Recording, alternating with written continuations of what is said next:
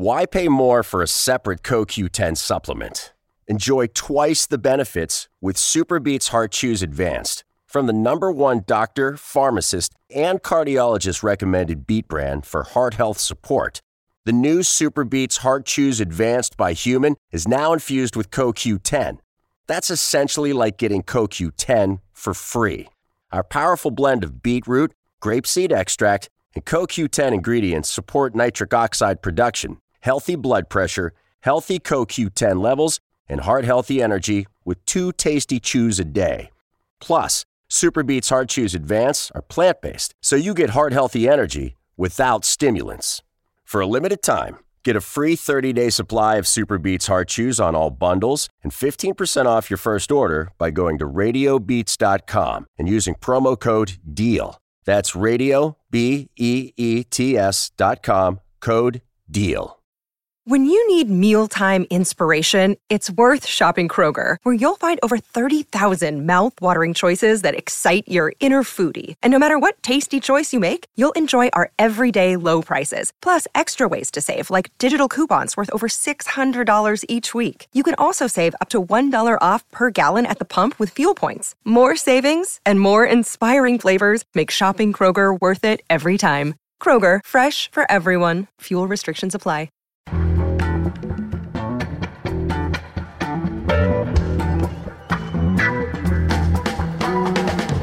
From The Nation magazine, this is a Bob Dylan special edition of Start Making Sense, our weekly podcast. I'm John Wiener.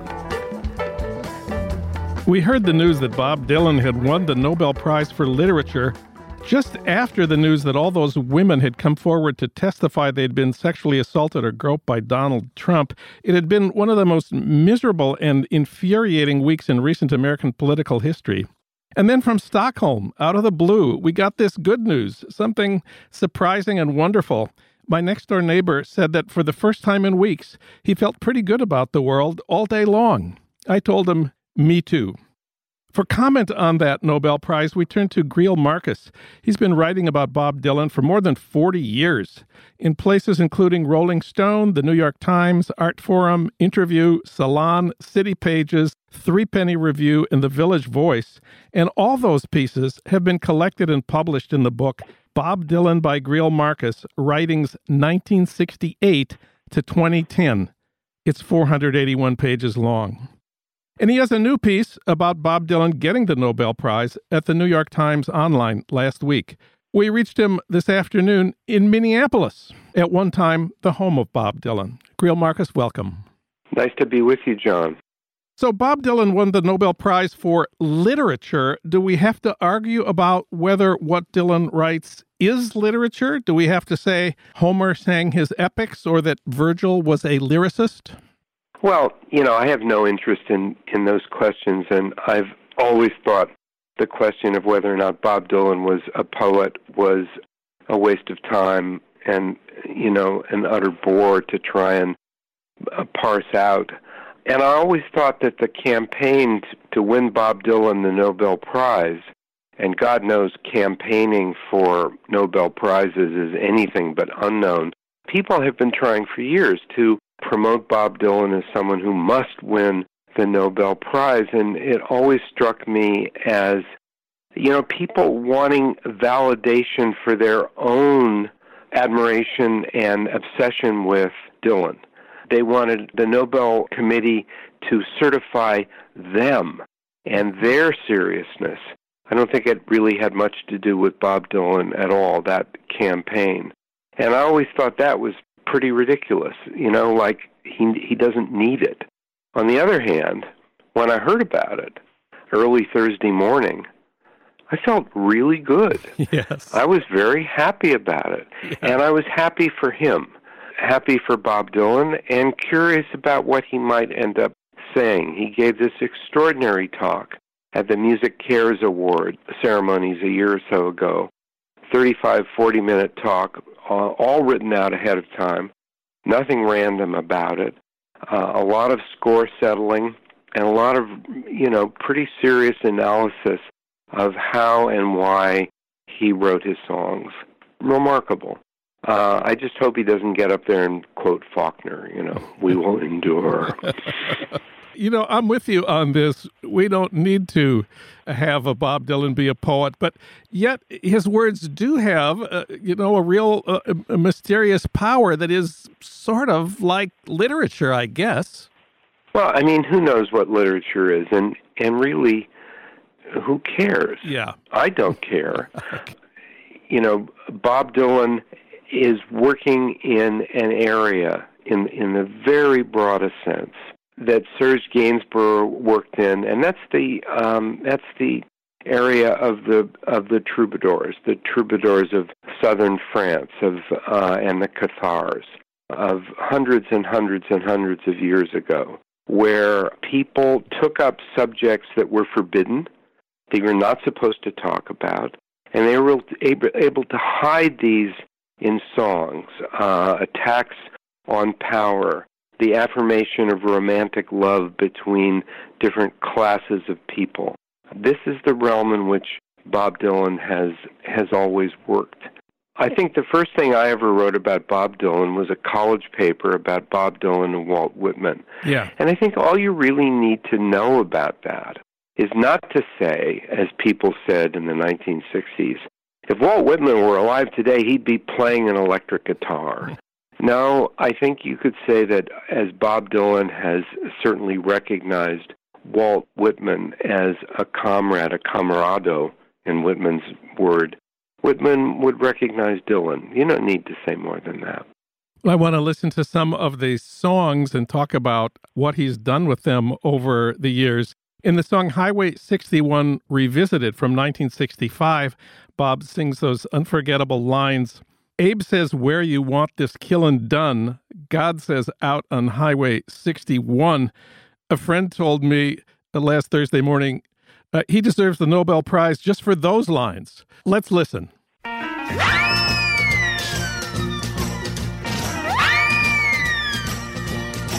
Oh, God said to Abraham, kill me a son. Abe said, man, you must be putting me on. God said, no. Abe said, what?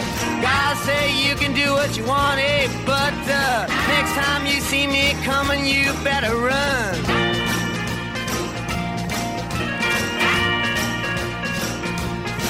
Well, Abe said, where do you want this killing done? God said, oh, down Highway 61.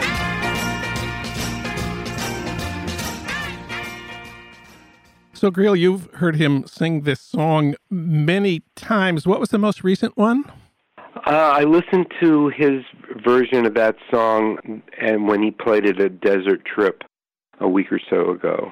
You know, the big gathering in California of the Rolling Stones and the Who and Bob Dylan and Paul McCartney and let's see who else. Elvis was definitely there.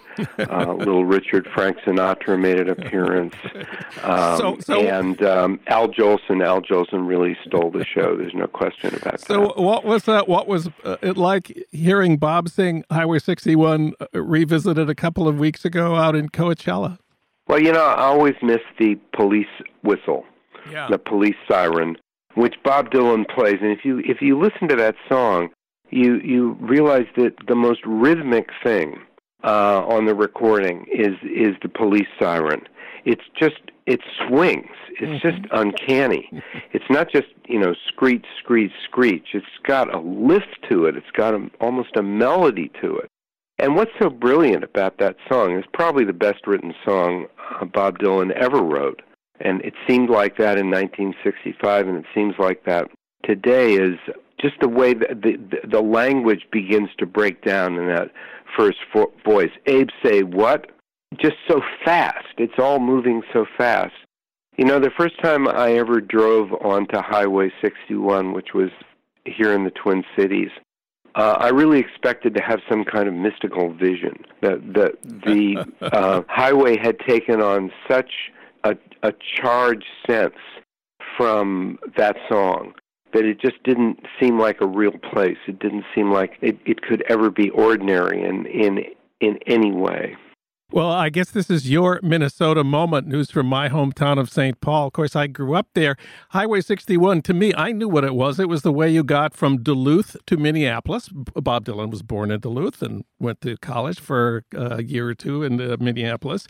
And then if you follow Highway 61 all the way, it goes all the way to New Orleans. Yeah, but, as James Marsh illustrated in his film, an hour-long film he made for the BBC in 1993 called Highway 61 Revisited. He came to the United States to make 4 films that were biographies of songs. Heartbreak Hotel, Peggy Sue, and Walk on the Wild Side, and Highway 61 Revisited. And he shows you that, among other things that happened on Highway 61, Elvis Presley lived on Highway 61. Wow. Martin Luther King was assassinated on Highway 61. Oh. Bessie Smith had her fatal auto accident on Highway 61, just to name a few things. Wow. So I also want to listen to Masters of War. Dylan has been performing, I would say, intermittently over several decades. We first heard it in 1963. Let's listen to the opening verse, and then we'll talk about it. Come, you masters of war, you that build the big guns, you that build the death planes, you that build all the bombs, you that hide behind walls, you that hide behind discs. I just don't want you to know I can see through your masks. You that never done nothing. So in 1963, this was really stunning. Today, it's I guess we call it early Dylan, much more literal than what he was doing just 2 years later. You must have heard Bob Dylan sing Masters of War live dozens of times. Well, here's the thing about that song. He started playing it, he wrote it, started playing it in 1963. He closed his set at Desert Trip with that song. So that's one hell of an arc. Yeah. And, you can say, well, the world still has lots of wars. The song is still current.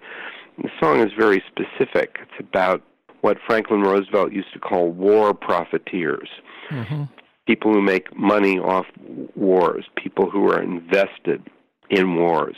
It's not an anti-war song as such, but it comes across that way, and it comes across with a tremendous sense of weight, permanence, regret, despair, and defiance.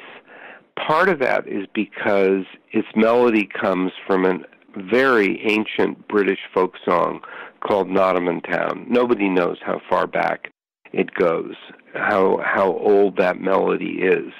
That melody is part of what has kept that song alive because it just carries so much weight.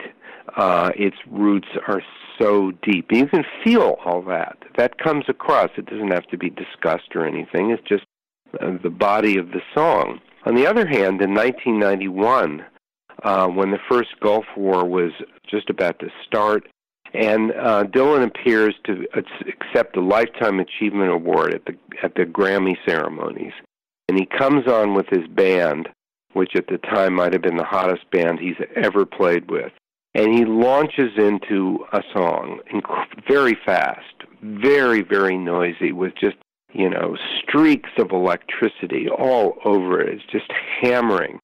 And it's also completely incomprehensible. He is purposely slurring one word into the other word. You can't make out the words. And it wasn't until, I think, somewhere around the third voice that the melody crept back into the performance. And I said, oh, my God, this is Masters of War. And, then I could sort of begin to pick out a word here or there. But it was an astonishing performance, one of the greatest of his career. To play Masters of War with more ferocity than he had ever played it, just as a war was beginning, and yet at the same time disguise it so that the performance would go off like a bomb, maybe minutes, maybe months, maybe years after it was first lit. So this is a song that is alive for Bob Dylan. I've heard him do it in so many different ways. And I wrote a long piece once called Stories of a Bad Song about Masters of War, because in some ways it's just incredibly heavy-handed and self-righteous and self-affirming in a kind of cheap way. And yet, given what he and other people have done with this song, it may be the song that outlasts him the longest. Who knows? Well, we can't conclude our discussion of Bob Dylan's Nobel Prize without listening to Like a Rolling Stone.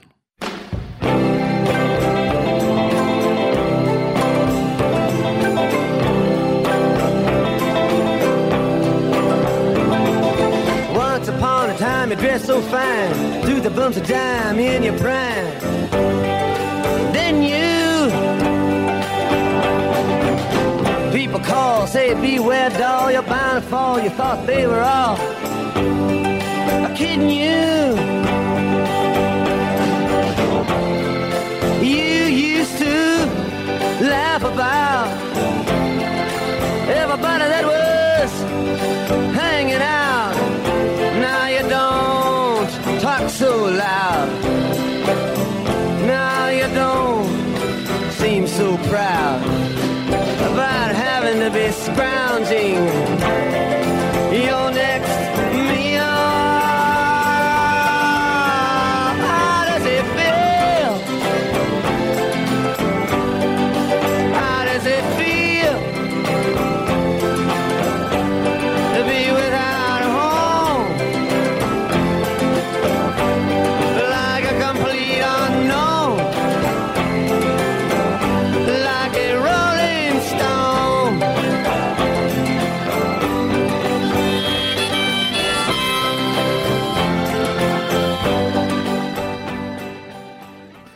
Such a magnificent song, Greil Marcus. Let's talk about Like a Rolling Stone. Well, I can't listen to that song without feeling as if I'm hearing it for the first time. Every note in that song, every word, every inflection is a breakthrough. There is an energy that has come to bear all the people in that room, all the people playing that song at that moment. The song is taking them past themselves, taking them somewhere where they have never been. They've never played, they've never sung with that kind of synchronicity.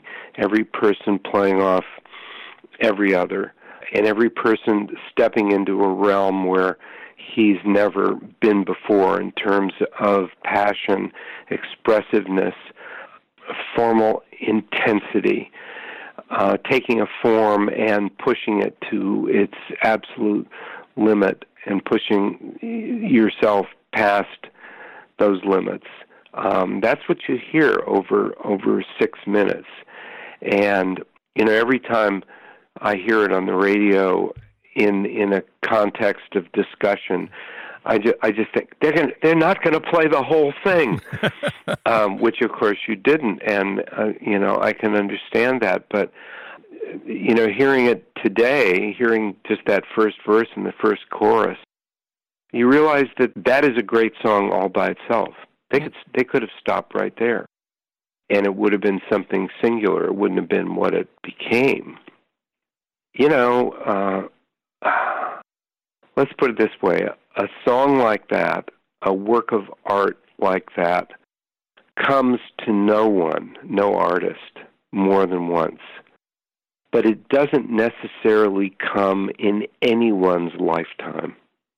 We're lucky we're alive when that song can be played.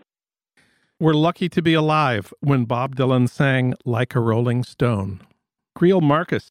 He wrote about Bob Dylan getting the Nobel Prize for the New York Times. He also wrote the book Bob Dylan by Greil Marcus, Writings 1968 to 2010. Greil, thanks for talking with us today. Thanks, John. It's always a pleasure, and nothing could be more fun than to talk about this.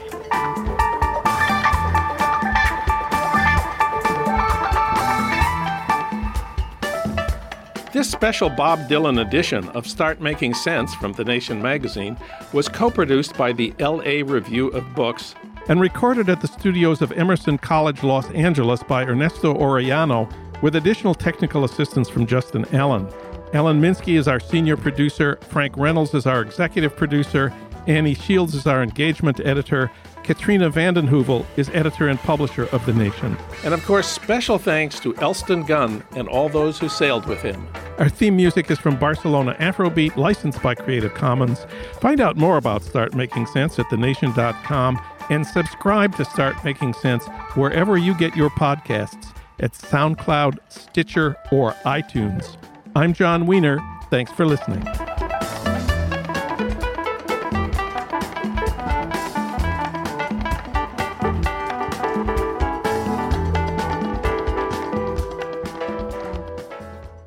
What if I told you that you can support your blood pressure and healthy CoQ10 levels with 2 chews a day?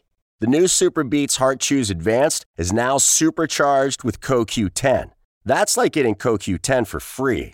Our powerful blend of beetroot, grapeseed extract, and CoQ10 supports your cardiovascular health. Visit radiobeats.com and find out how you can get a free 30-day supply on bundles and save 15% with the promo code DEAL. This is the story of the one. As head of maintenance at a concert hall, he knows the show must always go on. That's why he works behind the scenes, ensuring every light is working, the HVAC is humming, and his facility shines. With Grainger's supplies and solutions for every challenge he faces, plus 24/7 customer support, his venue never misses a beat. Call quickgrainger.com or just stop by. Grainger, for the ones who get it done.